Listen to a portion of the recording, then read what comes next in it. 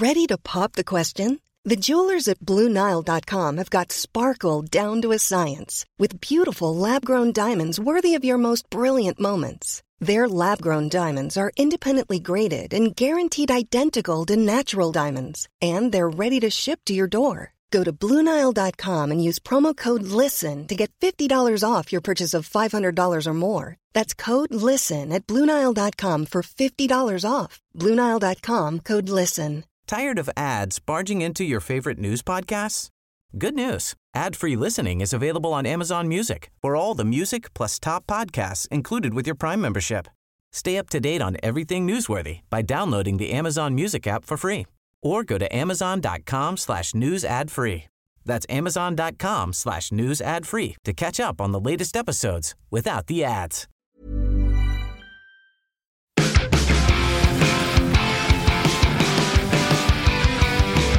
Hello, everybody. This is The Wind-Up. I'm Scott Tailford. That's Josh Brown. Good morning, Scott Tailford. Hello. I don't know if this is the regular introduction that I usually do, but I'm not going to talk about the ambient light again. Don't Why worry. not? I've got it fixed now. We might get back to it. But we've come let's do a little check-in on this because we've come so far since Monday. You have completely transformed your living room. And I think it just needs to be shouted out. We don't need to do 15 minutes on it again. No, I also interrogated Jules about this as well. Did you? I went back to my own parents and I was like, "What's going on with this big light situation?" They were like, "What do you mean?" They were like, "I didn't even put." They turned the big light off, and I was like, "Well, if I didn't get it from you, then where did I get it from?" Anyway, I can't talk about all of this too much yet again. It's a big light Mandela effect, is what you're telling me right now. But yeah, I transformed the old living room, got some smart bulbs, Looks and really I'm lovely. changing the colours based on what I'm playing and what I'm watching now, which let me recommend Mortal Kombat or Dead Space with a nice blood red light behind it. Ooh. That's what you want, mate. It's a beautiful thing. Time. Speaking of beautiful things, though, I think I said our names. Pretty sure I did. Scott Tailford, Josh Brown. Good. PlayStation VR 2 is doing the rounds. Also, the Wind Up podcast is also about the latest video games, the latest talking points in the industry, and we'll get to some gaming news if there's time. I think the big thing in the industry is PlayStation VR 2. Kind of the niche thing, kind of the thing that a lot of people are curious about. And I really am fascinated by the way that Sony have rolled this out. Yeah. Because it's only available on their own website link. And I feel like it's out, but it's not out. And you can't go and get an actual, it's like £500 or whatever, but only from the official PlayStation link. Yeah, it's an extremely strange rollout. Like you said, you can only get it from PlayStation Direct. You know, pre-orders were going out last week. I think we're technically still in the launch window, so some people who pre-ordered it might not even have it until tomorrow. I think it was February 22nd to 28th was the launch window when you could have gotten it. Right. But yeah, it's a strange release because I feel like there's a lot of curiosity around it, but obviously a lot of justified trepidation because a price point of £530, which is or crazy. The equivalent is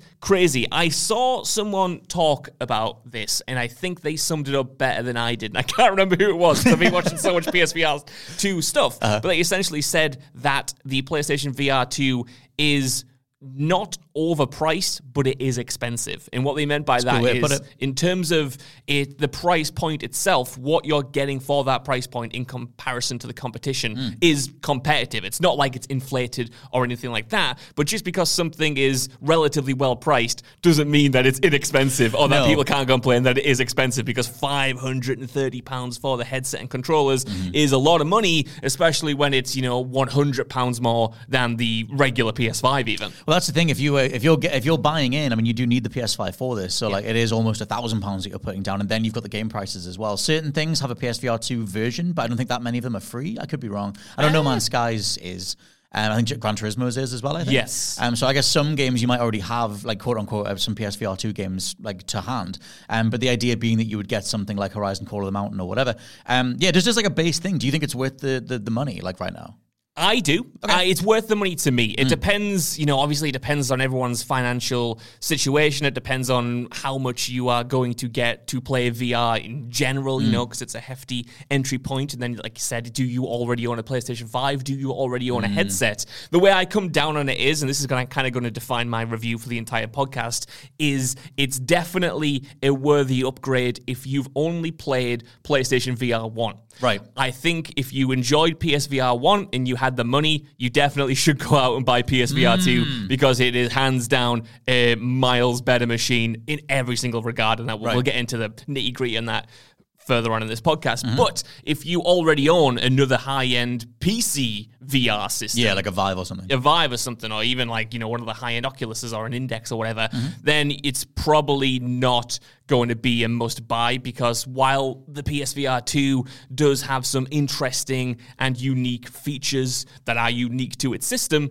it's not as much of a jump compared to, the really high-end systems that makes it worth, completely throwing in the towel and expecting like a next-gen upgrade, because it's going to fall short on some of those higher-end machines. But as someone who's coming from PSVR 1 only, more or less, who's only dabbled in other headsets, to me, it's been worth the money. Right. Absolutely. If even things, the hardware itself is just like really robust. It does look so slick, way better than the PSVR 1, just aesthetically. Absolutely, and it's comfortable. The tracking works way better than it ever did before. The innovations that Sony have implemented are incredible. Again, it's nothing new if you are used to PC VR probably, and you have one of those higher-end machines. But if you're someone coming from the kind of duct-taped together PSVR 1, The MacGyver VR. It is night and day. So from that perspective, I do think it's worth the money, because the specs that you're getting, it's worth the money, This feels like it is actually, because the thing is, like with VR, like I'm still fascinated by it as a medium. Like I got the PlayStation VR mainly to play No Man's Sky, because I just wanted to see that game in first person and have all those like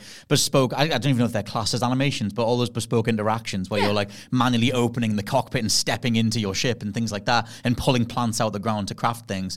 I love that idea of it, but I feel like, the tracking side of it on the original PSVR was just, for me at least, was so unreliable. And maybe it's because I had the big light on, but still, I feel like overall, even when I was playing, because I tried different lighting conditions to try and force it to find the tracking lights that were on the helmet, and it just never worked. And it was like, even when you would lean down in something like super hard because you need to pick up a weapon or whatever, it would just lose the tracking and your hand would float away from you.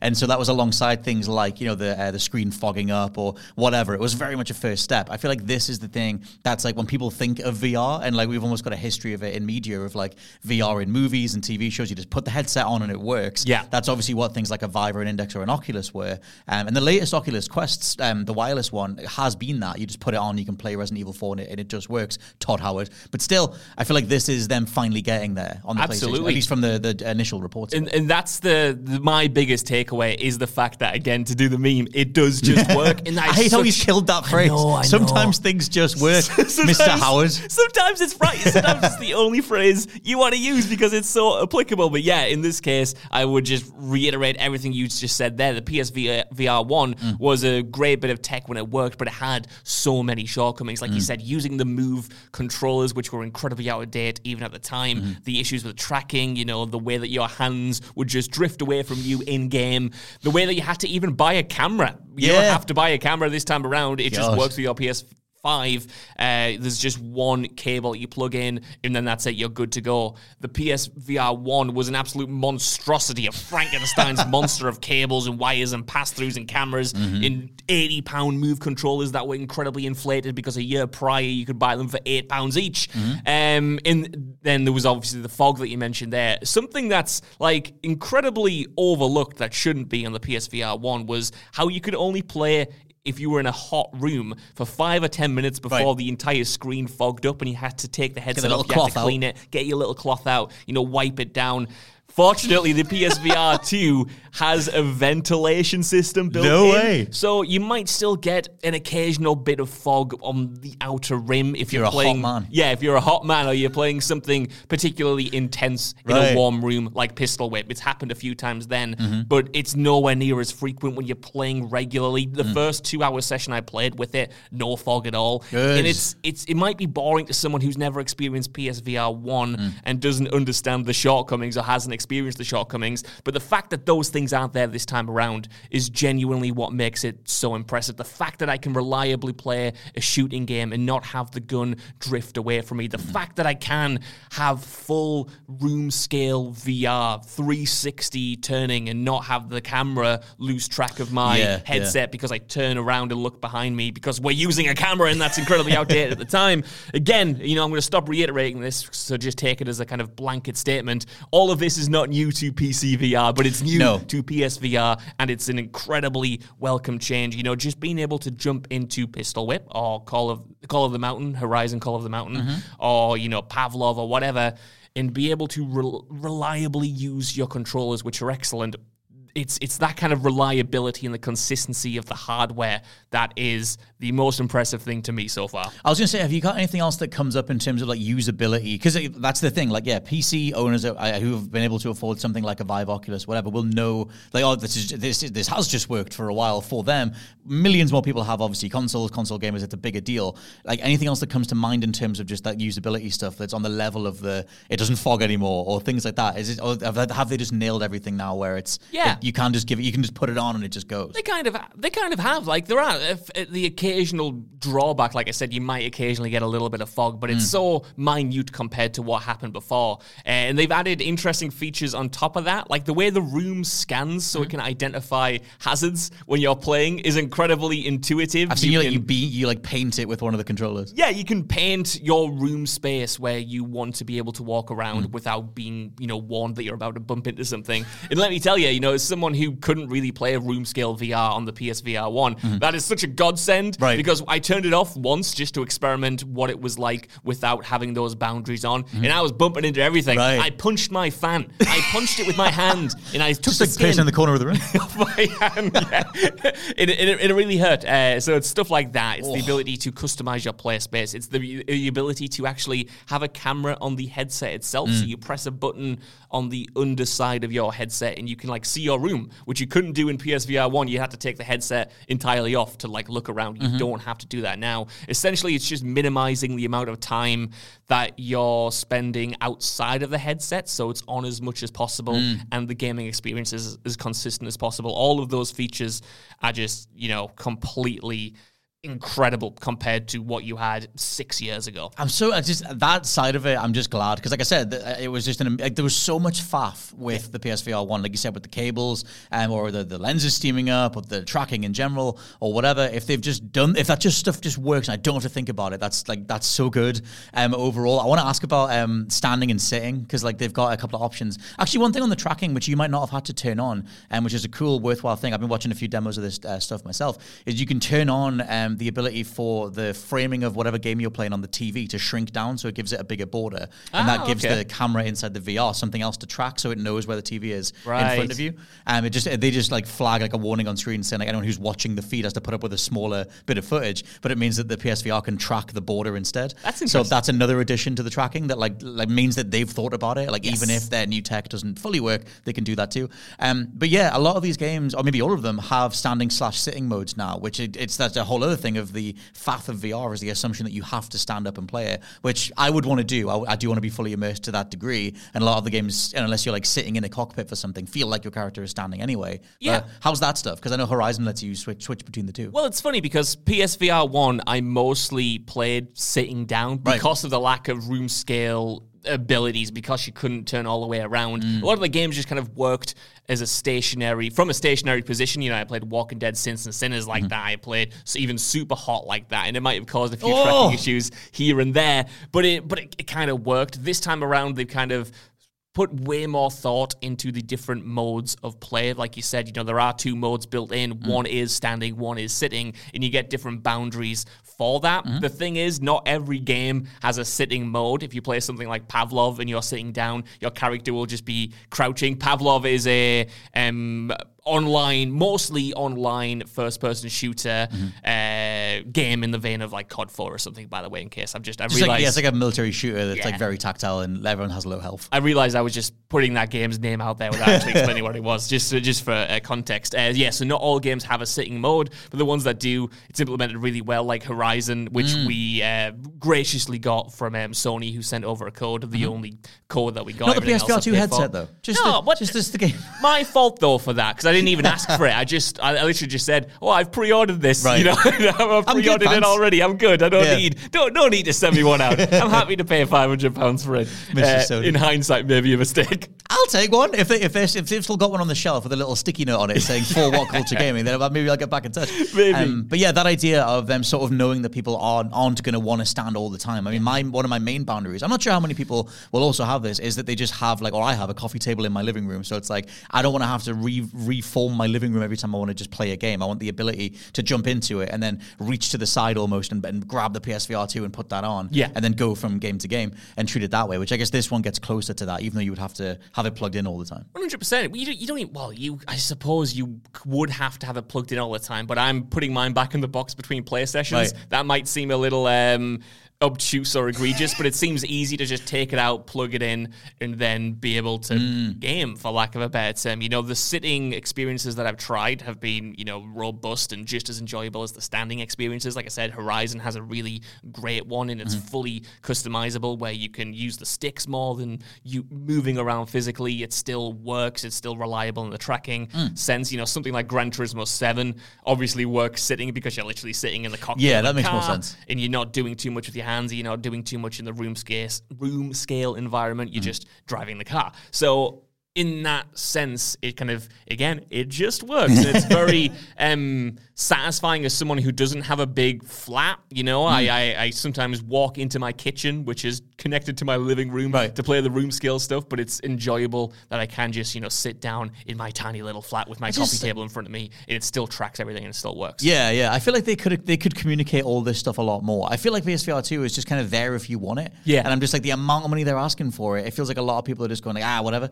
Like I saw Jeff Grubb over on Giant Bomb just saying that the price is not long for this world in regards to is it 550 right now? 530, I think. Right. That price is like not long for this world kind of thing, and like that'll be getting reduced soon enough. Which like maybe it will. I mean, like that is the main barrier for me. If it was more like a couple of hundred or something, and if I wasn't going to Japan in a few weeks, then I'd be immediately jumping on this. But I wonder how much they will, if that is the immediate barrier for entry. Yeah. So I feel like even communicating like base problems people have with VR setups, they're not doing that. Like they're not saying like, hey, by the way, you can't sit and do this. I mean, to some degree it's accepted or assumed, but they're not getting out there saying like, we fixed the fogging, we fixed this thing. Like, you know, like these different things that would make it like, no, it's cool. It can be an extension of your like standard gaming experience. It doesn't have to be this big gimmicky faff on. Like, I think that's one of the biggest like hurdles with it. 100%. I think the biggest hurdle with any VR system is that you just don't get it until you've tried it. And it sucks because I can sit on here and talk to you about how good it is that you don't have to defog the lens, how good it is to have reliable tracking. But you don't get a sense of what VR is until you put that headset on for the first time. You know, I'll never forget the first time I went on PSVR 1 and jumped into an X-Wing. It had my mind just was expanded. And it took a lot of getting used to even being in VR. And now I kind of feel like a VR pro because I can play this game called Pavlov without any of the kind of what would you even call them? It's kind of like safety locks, I suppose. Safety measures like the vignette or not being able to fully turn smoothly and having to turn in rotations or having to teleport to somewhere rather than walking around. Now I can be in the full space and like just play a quote-unquote normal game, moving normally, but in a VR space. And that's nothing, you can't really convey that unless you've experienced it first time around. True. I mean, that's the thing. It's all about like, because for me, I had a couple of moments, I think I've talked about them before, but like one on the PSVR 1 was like they give you that demo. There's like 6 or 7 different mini games that you can play on it, and one of them is like inspired by The Getaway, and it's like you're a character being interrogated, and then 2 people are in front of you, and one of them just turns and stabs you in the stomach. Yeah. And my brain registered the hit, and I sort of felt a tinge in my stomach, and I was like, oh my god, my brain just made that real, like Matrix style. And I also had the one when I tried the Oculus and I played Resident Evil 4, and just because of how much more responsive that was, when I got hit as Leon, and I sort of like fell back like instinctively, and then caught myself like, no, this isn't my actual body, it's fine. I think those moments are like really exciting to talk about. We should talk about the sickness stuff because loads of people get motion sick. I've been motion sick before on PSVR 1, and if you're playing stuff that is more like high octane stuff, first person shooters, things that have a lot more movement and momentum in them, people talk about in general in association with VR the idea of like getting your C legs, getting your VR legs. How's that stuff been? You mentioned that they have like some safeguards and stuff. Yeah, I mean it's a very real thing. Like you might hear every everything I'm saying about VR, thinking that's for me, and you might jump in it and then immediately get nauseous and never want to try it again. But getting your VR legs, as it were, is definitely a thing, and it definitely does happen with repeated exposure. It just might mean that you might only get to play 10 minutes a day for the first week until you kind of acclimatize to it. But to their credit, and like I was talking about, a lot of the games now have so many inbuilt features to minimize motion sickness that you will be able to get your VR legs more readily. You know, there are so many different customization options that you can tweak, whether it is kind of like narrowing the field of view, whether it is having, you know, that snap turn rather than the smooth turn to kind of lessen the horrible feeling in your tummy when you turn around in a space that is an entirely virtual world. You know, they've baked in so many of those features now that I just think it is really user-friendly. You know, we've had years and years of trial and error at this point, and I think that all of the developers now understand how to make a welcoming experience. That's not going to say there's going to be no motion sickness, especially if you're prone to motion sickness. There probably will be, but just that there are features in there to minimize it and help ease you into it a little bit more. Because when you were playing PSVR 1, you know, like 6 years ago or whatever, it was almost... Well, it was like, again, it was a case of trial and error. Some games would just like throw you in, make you motion sick. Others would actually hold your hand too much and then kind of not allow you to turn those safety measures off, even if you were kind of like fully comfortable with the technology. Now, the scale between kind of newcomers and veterans is so large that almost everyone is catered for, which is really, really nice. Yeah. Because like for me, it's like the stuff where it's like where it would be a motion that would be something similar to what you already do in real life, like walking around, interacting with something that's on the same level as you, it's right in front of you, as opposed to like the one that made me sick, and I forget the name of it, but it was one of those demos in the PSVR Worlds thing where you were jumping from like asteroid to asteroid, you were going upside down and flipping around, whilst shooting stuff, and it's just one of those things that is just a reality of using VR, that your brain is like, well, you're not actually doing this because your body is still, and then you get the weird like disconnect from the motion sickness stuff. So I think that stuff's kind of interesting. We should talk about specific games, because I know there are things like the eye tracking, the foveated rendering. Like people have talked about those things that you can use menus in games by just looking at different parts of the menu.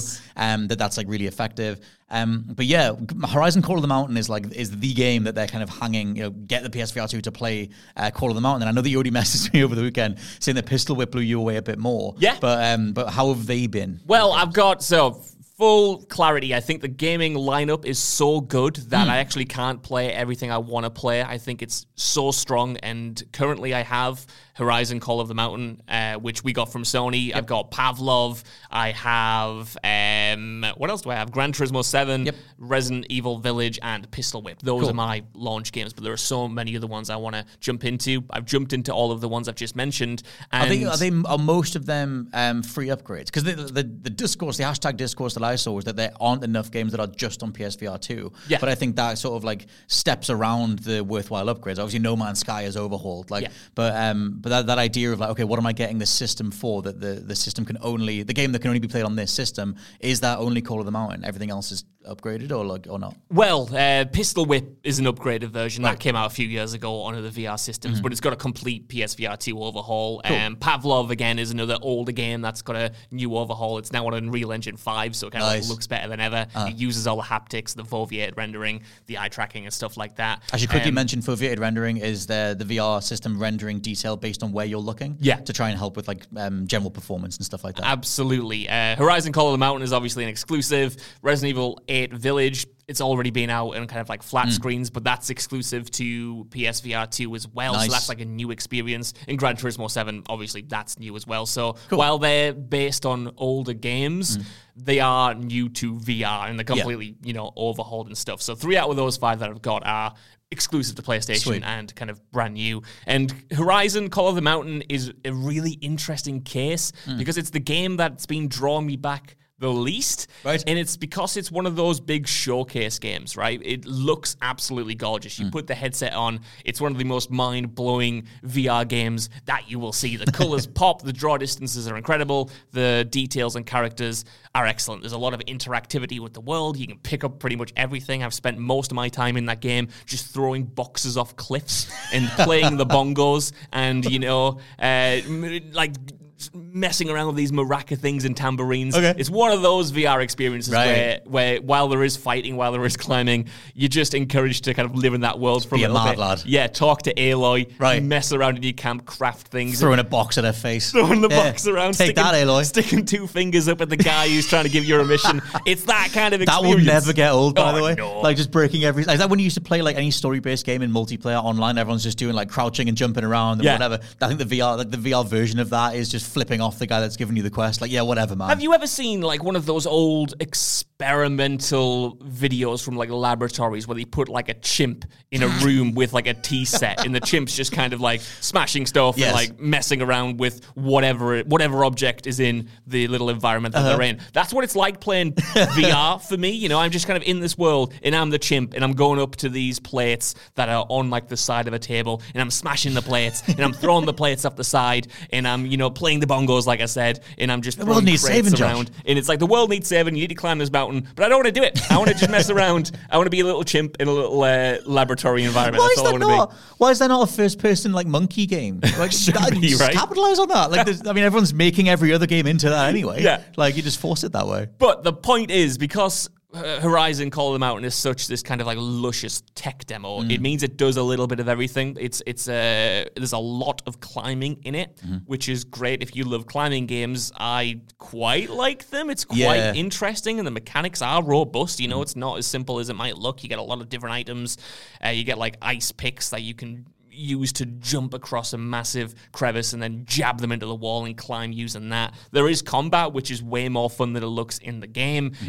It's a great game. It's just not quite as compelling as some of the other stuff that's out there. You know, it's not necessarily, especially for the price, a system seller, I don't think. I don't think you would buy PSVR 2 for Call of the Mountain in the same way that you would buy, you know, another VR system for Half-Life Alyx. That's kind of the thing. That's kind of the crux for me, because I was a bit disappointed that it was a climbing game. I know I've read that it changes about like the halfway mark. It becomes more of like just a regular video game. It's bigger. There's a hub world. There's more to do. Yeah. And you can take on more quests. And like you said, the combat gets more in depth. There's more enemies at once. And you're juggling arrow types and things like that, which is more like a Horizon game.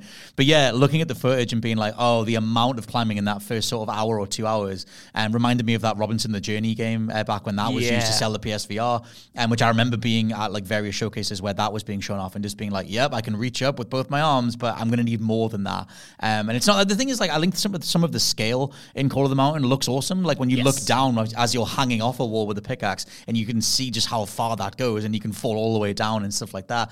That's interesting. That's exciting. But that's not going to make me spend the money. It's going to have to be like more bespoke interactions. I think Call of the Mountain is one of those games where if this is your first VR system and that is your first VR game, you will be blown away by the detail, by the level of interactivity, by even the mechanics. But if you've played a really good climbing game before, if you've played a game with a really enjoyable bow and arrow in it before, like, it's taken mechanics that have already been done and kind of perfected elsewhere and kind of thrown them all together. And that makes for a really good game, don't get me wrong. It's just, it's not quite, like I said, the 10 out of 10 system seller that I was expecting. And I've wanted to go to other games on the system more than that at this moment in time. Because I think it's interesting. They're sort of walking like an interesting line with VR versions of known properties, because like Horizon is like, you're going into it wanting a Horizon style experience. Maybe you're taking apart different dinosaurs, you're crafting things, and like you want like an open world and it looks really luscious. And then but then it's like, how much do you like? Can you just get that from like the regular game? And obviously, this one being first person, it makes it different.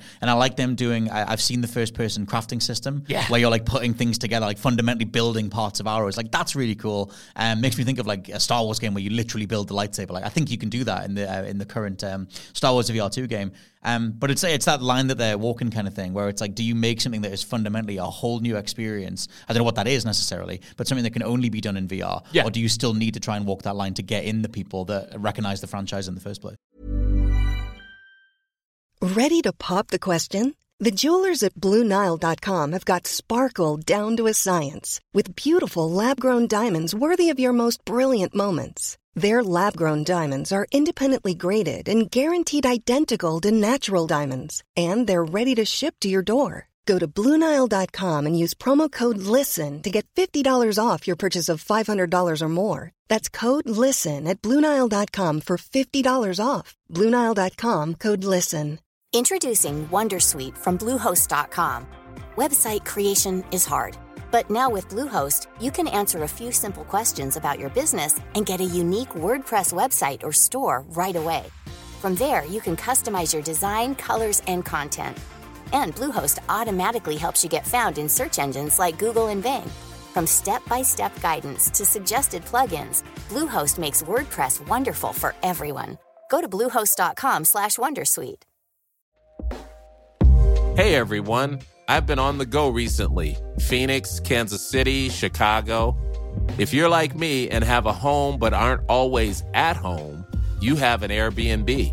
Hosting your home or a spare room is a very practical side hustle. If you live in a big game town, you can Airbnb your place for fans to stay in. Your home might be worth more than you think. Find out how much at airbnb.com/host. That's it, man. And it's a really interesting case because it is absolutely worth the full price point that it is asking for, a proper £50 game or whatever. Because the work that's gone into it, the kind of level of production is nuts. It's just interesting that I have that on my system. That I didn't pay for. Like I said, I got that one from Sony. Yet I'm going to these £20 games. I'm going to these £15 games that offer a smaller but perhaps more satisfying and more robust experience over than the lavish AAA experience with photoreal graphics and lovely colours, if that makes sense. Well, that was why. I mean, I love Super Hot. I've played a stupid amount of that one and Control-Alt-Delete as the sequel. But like, that's kind of the thing. Pistol Whip kind of feels like a Super Hot. Like, it feels like a more kinetic version of that. Like, what's been getting you with that game? Pistol Whip changed my life, Scott Tilford. Let me explain what this game is for people who don't know. So, it is a game with a kind of similar visuals to Super Hot. You're in this kind of digitized world, and you don't necessarily move around physically. You're on essentially a track that goes through a level, and it's a rhythm shooting game. So enemies will appear, and you, to get the most points, have to shoot them to the beat of the music. You don't have to shoot them to the beat of the music. If you're not good enough, for instance, you might just want to get to the end of the level no matter what score you get. So you're not railroaded to the beat, but you're encouraged to shoot to the beat to get more points. And the levels themselves are incredibly colorful, making the most of the OLED screens in the headset itself. And it's just kind of like the tightness and the sense of fun that you get from that game. It's amazing. It's another one that you kind of have to play it to fully get, but when it's in you, it's one of the best rhythm games I have ever played. I wonder if it's VR, if it is the PSVR 2's Beat Saber, where everyone was just like, there's something about rhythm when it's in VR that literally, if you can stay on beat, like if you're quite good at keeping time anyway, then you can just get so lockstep with that game. And there is also that thing that a lot of games do anyway, which we don't really have like a specific term for, but that's sort of like symbiosis you can get with a game where you don't even realize you're so lockstep with the game that you're thinking about something else entirely, but you're still playing it and getting through it and whatever. And I think there's something there about if something is just so responsive, you can be right in the pocket with it. And I guess that's what like this can be. Definitely, man. You know how when we used to talk about Super Hot, we would say it makes you feel like John Wick or someone. This takes that idea and just absolutely kicks it into the stratosphere. Like the music itself is excellent. It's like so varied. Everyone has this thumping beat. The way that the enemies spawn encourage you to like pull off a bunch of really satisfying and quick trick shots. You're dodging, you're ducking obstacles, all while this is happening. You're reloading to the beat. It's a genuine workout. It's exhausting to play in the best possible way. I play this game for an hour at the time, and I'm absolutely filthy by the time I'm taking that headset off. You wouldn't want to touch it. Like, there's sweat coming out of places I didn't know even existed on my body, is what I'm going to say. But it's worth it because, like you said, you become lockstep with the game, and it is a real kind of showcase. And yeah, like I keep reiterating, people on PC VR already know this. This is an older game that's been ported over.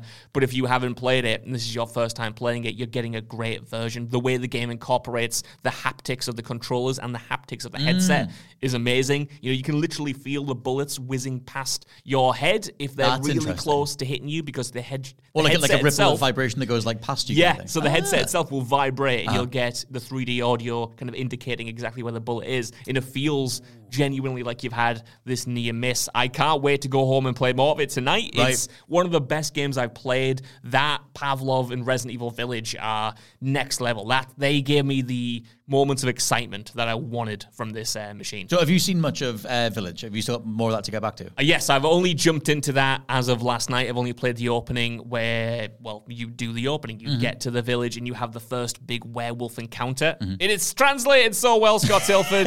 You know, the opening of Village, when I played it on the flat screen, was maybe the worst part, just because I didn't feel like the horror was fully sold to me. I thought, you know, the initial siege on the village itself felt maybe a little bit wonky. Maybe the werewolves weren't as intimidating. And they're coming up on like horses and stuff. That's and it, like, right? What? Yeah, maybe Planet of the they Apes. weren't as intimidating as they could have been. That's all changed in VR. This is like the best version of that part of the game, in my opinion. Like the ability to be in that space, to be frantically running away from these werewolves who are incredibly fast, emptying an entire clip, realizing you haven't got another magazine, switching to your knife, trying to just fend them off. It gets the heart racing, man. Again, I was kind of exhausted after finishing just that 1 hour because it felt so frantic and it felt so intense in a way that the normal game just wasn't quite, and I'm buzzing to play more of that because Resident Evil 7 in VR was another highlight of the entire PSVR 1's lifespan for me. I feel that they need more stuff like that. I mean, I know that it's already kind of hampered by the fact that it is available already on something else, but like a full Resident Evil Village-sized game, which is kind of what Call of the Mountain's trying to be, but like you said, it's almost crossing over Venn diagram style into the tech demo stuff overall. But like, yeah, I mean, you'll also have, is it Shadows of Rose or whatever you call the DLC, if that's added on? I don't think that's in VR. I think What it's the just hell? the main game itself. Right. Because if I recall, that went to third person, so it might be more difficult to transfer over. I want to do powers in the thing. I'm playing Psychonauts 2 again. And I want to do because tell you what, complete random tangent. Shout out to the Double Fine YouTube channel for doing a 32-part documentary about how they got Psychonauts 2 made. Yeah, and they did it years ago when they made Broken Age. It's called Double Fine Adventure. The new one's called Psycho Odyssey, and just a proper fly on the wall, warts and all. This is what it's like making a video game. These are the stresses. This is how you get funding. This is what happens when it all falls through. Every single part of that is one of the best made looks. If you care about the making of a video game, that thing is phenomenal. And also made me just want to go back through Psychonauts. But yeah, they talk a lot about Rhombus of Ruin in that, which was on the original PSVR 1. And that game let you pick stuff up telekinetically and throw it. I want games where I can telekinetically throw stuff. That's all I want. I love that power in every single game. I want to air dash and I want to throw things. There's probably a game in the launch lineup already that allows you to do that, Scott Tailford. You can throw your weapon in a Resident Evil 8, which I love. You know how you have those boxes all over the place, whether you can shoot or you can stab to like get items. I've decided instead of pulling out my knife or wasting a bullet, like a schmuck. I'll just throw my gun at it, smash the crate, and then get the thing inside of it. It's stuff like that that's really satisfying. I think you could do that in Super Hard, couldn't you? I think that stunned someone. Yes. And then you had then in the slow-mo you could grab like something. Yeah, because then they would like, if you threw a gun at them or threw something at them, they would like knock back and throw their gun, and then you would catch that and shoot them with their own weapon. So many cool possibilities for stuff like that. That's it, man. And I just kind of want to talk about Village a touch more because it opens with kind of a VR tutorial that isn't in the regular game. That obviously teaches you the controls, gives you a shooting range, tells you how the guns work, how to reload, how to cock the guns, and it finishes by putting you into a completely pitch black garage, and you only have a flashlight. And all you have to do is get a fuse and put it in the fuse box and turn on the lights. And that was scarier than 99% of games. The fact that you had to like pull out this flashlight, that you were in charge of exactly where you were kind of aiming it, walking around a garage that was literally ensconced in darkness. Nothing even happens, spoilers, in that garage, but just the idea of being alone in the dark was scary enough. I almost couldn't even finish the tutorial, man. That's how good it was. It's worth flagging that the PSVR 2 screens, I think, are 4K and have HDR. Well, we'll get to that, Scott Taylor, when we talk about some potential negatives just before we finish up. But like the games themselves, I think are incredible. I want to quickly. Let's do teething problem stuff or things like that because I was going to end on something more positive. But things that stand out to you is like maybe could have been a little bit better. Well, it is the screen. Like the screen is great. It's just not quite the jump that I was potentially expecting. You heard a lot in the run-up about 4K. You heard a lot about 120 frames per second. And it's definitely a great screen. I just think a lot of people, perhaps myself included, got a little caught up in the hype and were expecting their 4K OLED television picture to be That's what I'm expecting. Implemented For £500 on the headset. And it's not quite that, it's not as sharp as, true 4K. It's still incredibly sharp compared to other headsets and certainly PSVR 1, but there is a discrepancy between what's on screen and what you're seeing in the headset. It still looks great. The HDR in particular is really well implemented, but there are still some slight drawbacks from the kind of like visual point of view. There are, like I said, some things might be a little bit blurrier than you're expecting. Sometimes you might get a little bit of bloom around, bright whites and darkened areas that might throw you off a little bit. It's quite hard to find the sweet spot, which in VR terms is you can't just kind of put the headset on and then just kind of have it work. You kind of have to find where your eyes are comfortable. Yeah. Otherwise, things will look blurry. In the sweet spot, I've seen a lot of people online talking about how they're headsets are broken, that it's completely blurry. They can't make out text, and that's probably because the sweet spot is so small and it takes a little while to get used to it. If you played PSVR 1, you'll get it more or less instantly like I did, but if you're new to VR, like that's something to keep in note, that it might take a few days before you fully get comfortable in positioning the headset on your head. So there are stuff like that are still kind of like problems across the VR board. It's not like, just whapping on a headset and then entering like a simulation where there are no drawbacks. That's what it needs to be. I think we're still like decades away from that, 100%, just in terms of like the built-in limitations of the tech, the fact that you are looking at screens, the fact that you do have the kind of black rim of the visor still visible. Right. What I will say is there's thankfully no light that gets in anymore. In PSVR 1, you could maybe see, beneath you, your chest in the floor where the light was pouring in. It pretty much blocks out all light in the room, which is, really welcome. But there are still those problems. It's not a perfect experience. I don't think any VR system has completely obliterated those niggles that I talked about there. But it's worth noting that it's not quite maybe what people are expecting or might have hyped the machine up to be. Okay, I think that's more just like, for me, that because as someone who wasn't following that much of it and didn't even really realize it was out until like last week, when you started getting yours, that's, for me, that's just what they're saying it is. Like if it I guess like isn't that sharp, or if it's not that responsive, then that's kind of on them. But like still, it'll still be a massive step up from the PSVR 1. I think in regards to the sweet spot stuff, they let you have that tightening thing on the back of the helmet. You can move it back and forward in terms of the front of the headset itself. So I was in with PSVR 1, it was like you always knew when you weren't in the sweet spot. It's not like you would start playing blurrily and then you would. It didn't take that long to sort that stuff out. So like, I guess if you've got a few minutes to sort it, and then once you get the settings down, I mean, like it shouldn't be too hard to. That's it. It's just that kind of like VR teething problem period that you might have if you've not played, or even if you're used to another headset and this one operates like a little bit differently. Yeah, I think the only thing I would flag is that kind of the sharpness and the clarity of the image. It's still, using a lot of workarounds to get that high frame rate, to get that high resolution, and it still looks great. Like I want to stress that. Like it's still... It's more about tempering expectations. It's not entering this, super crisp 8K simulation that you might have in your head, or certainly I got in my head. In the run up to it. I think a lot of people. I mean, I'll just speak for myself. Then I think that if you're selling me a VR headset for half £1,000, I do want to just have that Matrixy moment of like I'm putting it on and I'm there. I'm in the other world. I'm in the other reality. Because how many more times are we going to fork out for premium VR and it not be that? Well, I think you'll still get that. Like it's still a wow factor of putting it on. Like if you put that headset on and you go into Call of the Mountain, like it's not like it's blurry. You know what I mean? I guess it'll work more than it doesn't. Yeah, it's just not as crisp as me looking at you right now across the table. It's not that one-to-one sort of lifelike thing. You can tell you're in a game, but the games look great. I think, again, for the price relative to other systems out there, it's an incredible screen, especially when it comes to the lighting.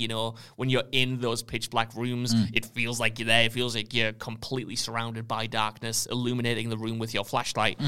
So definitely works and still gives you those kind of like, holy hell, I'm in the game moments, and way more than the PSVR 1 did. It is just, we are still a few years away, if not decades away, from full-on one-to-one. It'll be like a brain chip at that point. Just you tap on your own head to switch it on. What's the battery life and stuff like? Because you have the haptics, you have all these sort of, almost like a PS5 DualSense controllers, but they're separated, so it's like per hand. And then obviously the headset itself. How is battery life? The headset itself doesn't use batteries because it's just plugged in all the time. True. So fortunately, there's no charging again, with that, the controllers, a little bit of a different story. They have about 3 or 4 hours battery life, which isn't loads, but you probably wouldn't be playing VR longer than that anyway, unless you were like the fittest person in the world and you had like incredible mental fortitude and didn't get a headache from being inside these worlds. But still, it's still annoying. I would have liked the battery life to be a little bit longer. It kind of sucks that, as far as I'm aware, you can only charge one of them at a time unless you get the charging dock, which is a major shame. But the controllers themselves are worth the trade-off, in my opinion, because the haptics are excellent. The rumble is great. The way they work, they're comfortable to use. They feel like a really kind of premium bit of kit, if that makes sense. They go like around your hand as well, which just looks really cool. Like gloves. They just they just work, but it does come at the trade-off of battery life and, unfortunately, charging them one at a time, unless I can, because the thing was, I tried to charge one through the PlayStation and one through just a socket in another plug in my flat, using USB-C cable, and it didn't charge it, and I don't know whether that's a fault on my part somewhere, or if it's a built-in thing. They are selling they're selling a dock that explicitly charges 2 at the same time. Yes. That's why. That's why, right? I think they're just getting you to pay for that as well. I think you're probably right. So that is sucks. Another kind of like slight drawback in terms of like the battery length. But like I said, the controllers are definitely worth it for my money. Because I heard, I was listening to Brad Shoemaker over on Nextlander say that like depending on what your dominant hand is, you can wear that controller out faster depending on what you're doing. So like in theory, you might only need to charge one at a time, but it depends on the game, I guess. That's definitely happened a lot to me. Take Pavlov, for instance, where, you're maybe shooting with your right hand, but you're using your left hand to steady the gun. So you're pulling the trigger on the right controller way more than you're using any buttons on your left. And obviously the right trigger has haptics, it has all of that stuff. So you'll wear the right one down, wherever your dominant hand is, like they were saying, a little bit faster. Not to the point where the left hand will be on 3 bars and the other one will be out of charge. That hasn't happened, but it will get to the case where your right hand might be on 1 bar and the other one might be on 2. Right. But there is that kind of like slight discrepancy just because of, certain games demanding certain button presses or not fully implementing a kind of like dual wield system, as it were. Interesting. Yeah, let's end on some positives, unless you have other things that you want to bring up. But I was just going to ask, like, there are always those moments in VR where there's something that you didn't necessarily know you were going to experience, then you go in. I saw people say when we talked about, is it worth the money? Someone was just saying it's worth the money because I can dip my hand in the water in Kayak VR, and the haptics simulate some of the resistance of the water. Reading about people just spending a lot of time in that game because you can just hang out with like dolphins and animals and things just out in your kayak in the water. Yes. As well as it being a racing game. But if you had moments like that just made you go like, I love VR. Loads, man. Loads. So many. And I'm so pleased that I have, I keep mentioning Pavlov, but that was such a revelation. That is only like £20 on the store. And I didn't know what I was expecting. But the gun system in that game is amazing. Okay. Even just messing around in the gun range, again, was awesome. The fact that to reload, you have to do authentic reloads. You have to drop the magazine out. You have to put the magazine in. You have to cock the gun and pull the lever in like a really specific way. And it's that tactility that I love from doing VR. that one under fire as well, like in a multiplayer experience. Under fire. One of my favorite games of the PSVR 1 was Firewall. And I didn't play as much of that as I wanted to because of the tracking issues. It meant that, if I was pulling my weapon up to look down the sights, sometimes my hands would drift and it wouldn't be very accurate. It was kind of a guessing game. In Pavlov and in Resident Evil, that's 1-to-1, so you don't have that issue anymore. So you can use sniper rifles and pull off long-range headshots. Cool. Bring the gun back down, rechamber the bullet, cock the pistol or whatever.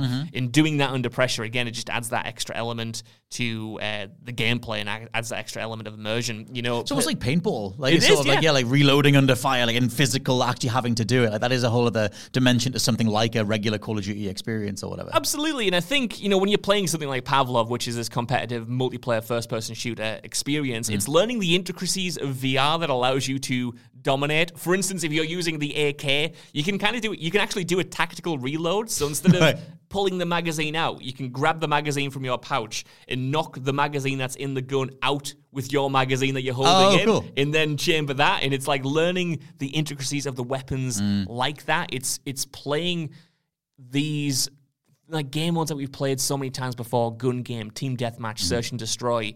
Playing them as if you were really there. And what I mean by that, it's not just, pressing the stick to run forward and then shooting right in front of you. It's peering around corners. It's blind firing. You know what I mean? It's turning completely 180 when you hear someone behind you and then shooting them rather than using the stick to move your field of vision. It's being in the world itself. And stuff like that, when you manage to pull it off, is incredible. That was great. Pistol Whip was amazing, top to bottom. Like some of the songs and that, some of the workouts, some of the levels are excellent. In Resident Evil Village, doing that opening again, trying to reload your pistol while under fire, having these werewolves, jump on you, throw you around, bite your fingers off.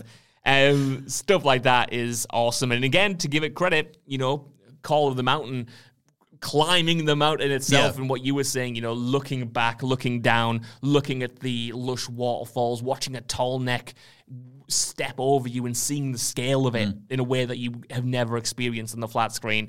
Moments like that are really, really exciting, and it reminds me of when I first experienced VR. And a lot of this stuff does become normalized, so I'm not like coming out of it with the same excitement that I did back in 2016. Right. But like I keep saying, if this is your first VR experience, you're going to have those moments across the board, no matter what game you're playing, because it's just so much more reliable, so much more immersive. It's not 100%, of course, but way, way better than it ever used to be. I love because we talked about this, we do talk about this in general, in between, I was going to say, like this life in between recordings. Me and you talk, and occasionally we'll say that idea of, like the next big step in gaming. Because for me, I always talk about VR needed its analog stick moment, because like that was the thing that changed the way we fundamentally control video games. And now that you have access to blinking interactions, or you have access to like literal full sort of 3D interactive immersion, ways of moving inside 3D spaces, then I need something that fundamentally couldn't be done on a controller. So I still feel like I'm kind of waiting for that, although things like Pistol Whip sound closer to that in terms of how you manage enemies, and like the idea of, I remember playing Until Dawn Rush of Blood, like managing two sets of enemies that were spilling in from different doors, like on both sides of me, having to look back and forward as I aimed in two places at once.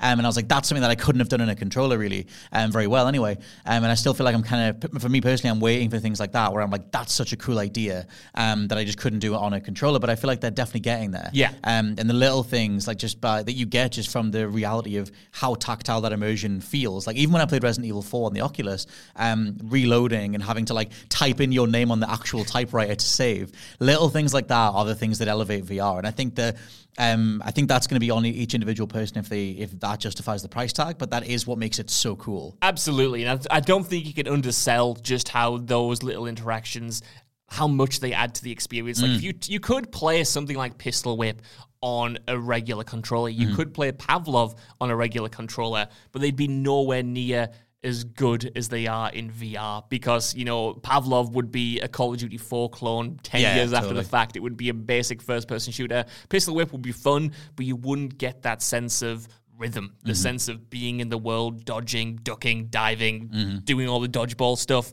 And like you said, managing two sides of a screen, taking out two guys over here, tapping a guy with a 4-plate armor on your left, and like getting back, looking forward and realizing another 5 guys have spawned, and you take them out to the beat as well. Yeah. It is that kind of, those granular elements that all add up to make something feel real, for lack of a better term, and as satisfying as it is. I think that the amount of tools they have to play with now as devs as well. I mean, even on the most recent State of Play, they showed off Before Your Eyes, which is a game that you literally control with blinks, which like has existed before in terms of the game itself, but like making that the way that you play it, and like it fundamentally ties into the story. It's like, that's for me immediately more interesting about like framing a story around my literal interactivity through my eyes. Like that's a really cool idea. So I hope we see more things like that. I think the indie space is going to have a lot of fun with it. Yeah. I'm very curious how people respond to it. I think the availability of it sucks. I think that it just sucks that it's only on the PlayStation Store, because I went on Amazon to just see how much it was, and I couldn't find it, and then was confused, and then had to like look that stuff up, and already you've lost me. And like, and I'm like a dedicated games coverage man, so I'm going to look those things up. But I think a lot of people would just look at it and go, oh, it's not listed on Amazon, it mustn't be available yet. Okay, cool, see you later. Right. And so like, I think they could do a lot better with that. And I know that they have more dates coming up for when it's going to be more widely available, but they're also dancing around how available it is by doing State of Plays and PSVR 2 updates for things. And so I think the rollout is weird. It's very PlayStation blog made real. Like, go find it if you can, but we're not going to put it in front of you. And I absolutely wouldn't I would concede to that stuff. You know, the messaging needs to be better. It does need to be more widely available. Needs to be more. People need to get more abilities to go hands-on with the tech, because that is the thing that convinces you. However, before we wrap up, I do want to go back to one thing that you said, because we've talked about the price point, obviously, a lot on this podcast. And I just want to defend it a little bit more, because when we were talking about the screen, and you said that if you dropped half the granny on this headset, you would want it to look like your television. And the thing that I would say about not necessarily that. I want it, if I'm dropping £1,000 on something, I don't want any sort of drawbacks. I don't want to be aware. Okay. It depends what it is, but it just needs to feel premium, which I know you've said it does. That's it. So I'm not necessarily saying it needs to feel like I'm strapping an LG to my face. Right. But I feel like it just should be immediate. It should be like, this is premium, this is worthwhile. I'm not noticing the drawbacks. Like the PSVR 1, you could see the where the pixels were. Yeah. You could see where things were coming together. So I guess it's just whatever that is that makes it not feel like it's delivering on the promise of 4K 120. That's it. Okay, that's fair enough, because I thought you were saying like you wanted the LG OLED picture on your face, and I was going to say, well, like your LG OLED was double the price of this headset. Yeah, you're not getting half of the other features that you get from the headset. But I would say it's immediate. Like I said, I think if you put it on, you will instantly kind of be wowed. It's just there are just those kind of like minor drawbacks that you can kind of understand from the price, but you might not understand that if you're not familiar with how expensive this technology can be. Yeah. In my opinion, like I said, it's very expensive, but you do get a lot for your money, and it does feel like a premium bit of kit when you're wearing it. The controllers feel premium, the features that are baked in feel premium, and the experiences you're playing do feel premium. I'm not saying you should go sell your house to buy one, but if it's something you're interested in and you're worried that the price might not deliver what you're expecting, I would say that it does, especially relative to the rest of the market. Yeah. I think that's the thing. I think it's fascinating that the way they're treating it, like I said, they're sort of not putting it right in front of people and making it available in your Argoses, your Amazons, or wherever it is, your Walmarts. You have to go to PlayStation for that. Some of that is obviously intentional, because they want these kind of conversations to happen. They want word of mouth to build, and they want to, I guess, measure the response to the price tag and then try and match those things up. And try and see when people might be interested in it, do a new game, do a price drop, make that work. But I do love that VR itself is this the other sort of pillar in gaming. It's like we have the AAA space, we have the indie space, we can have the VR space. And they can obviously go between. You'll get AAA VR games or whatever. But it just is this other thing. Yeah. And it's like they're almost acknowledging that by the way they're rolling it out. It's like we're not expecting every single person to get this. Like we would be expecting everyone to get a God of War. But if you want it, it's there, and it's brilliant if you do decide to go in that direction. 100%, man. Like it is definitely like a third thing. It's like a third pillar. It's entirely its own thing. Even if you're playing games that you might have played on a flat screen, they feel completely different, and they don't play the exact same. Like the gunplay in Resident Evil 8 Village VR is completely different to Resident Evil 8 Village on a console, even though superficially they're the exact same mechanics, they're the exact same weapons, they're the exact same levels. They are just entire, worlds apart. And yeah, it's definitely not for everyone, but if you are interested in the technology and you maybe dabbled in other machines, I think it's worth kind of jumping in, because I think what kind of sells it, especially if you don't have a PC VR, is that the games that are available on launch, there's something for everyone. Like if you want to just mess around in Kayak VR, you absolutely can. Which I do. If you want a roguelike game, there's roguelike games. If you want a horror game, there's a horror game. If you want a Sony big blockbuster experience, there's that too. There's first-person shooters. It's not like PSVR 1, where there was like a demo disc and 2 games, and you had to wait 6 months for anything worthwhile to come out. Like, there's stuff already there. Granted, a lot of them are ports. But again, remember, I'm coming at this from the perspective of someone who hasn't played those games previously, or hasn't played the best versions of them, or put up with issues that now don't exist. Yeah, man. I think the fact that they did do Call of the Mountain is immediately is way more dedication to the platform than they have with PSVR 1. Yeah. Unless I'm missing something, they didn't really do that many, like, this level budget, big AAA PSVR games. They just didn't really have them before. This kind of feels like the first time they've gone, okay, premium, premier title for this platform. Yeah, and I already feel like I'm kind of covered for the year. Like I said, I've got these 5 games that are going to take me a while to fully get through.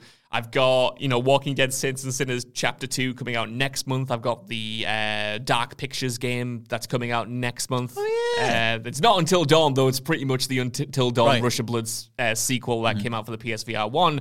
And then there's stuff like No Man's Sky, which if I play No Man's Sky, you'll never see me again. Absolutely. Probably going to put 100 hours into that, you know what I mean? Play that forever.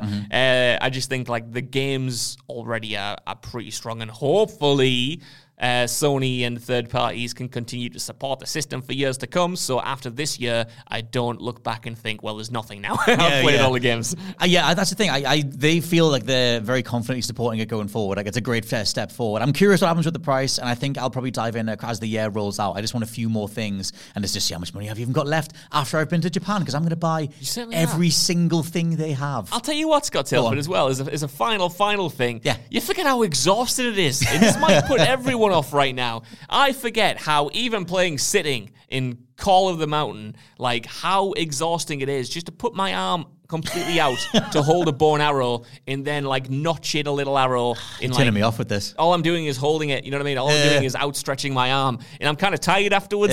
And there's that physical element that I don't think should be overlooked either, because like I said, an hour of pistol whip, I feel like I've done an hour of like proper cardio in the gym.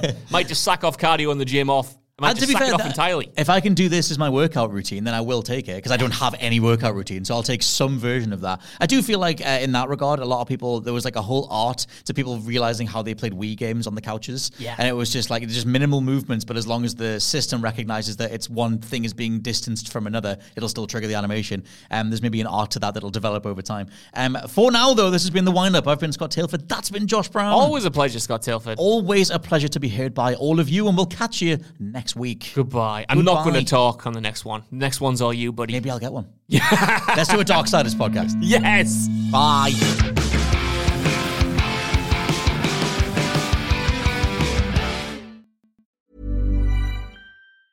Tired of ads barging into your favorite news podcasts? Good news. Ad-free listening is available on Amazon Music for all the music plus top podcasts included with your Prime membership. Stay up to date on everything newsworthy by downloading the Amazon Music app for free, or go to amazon.com/news ad free. That's amazon.com/news ad free to catch up on the latest episodes without the ads.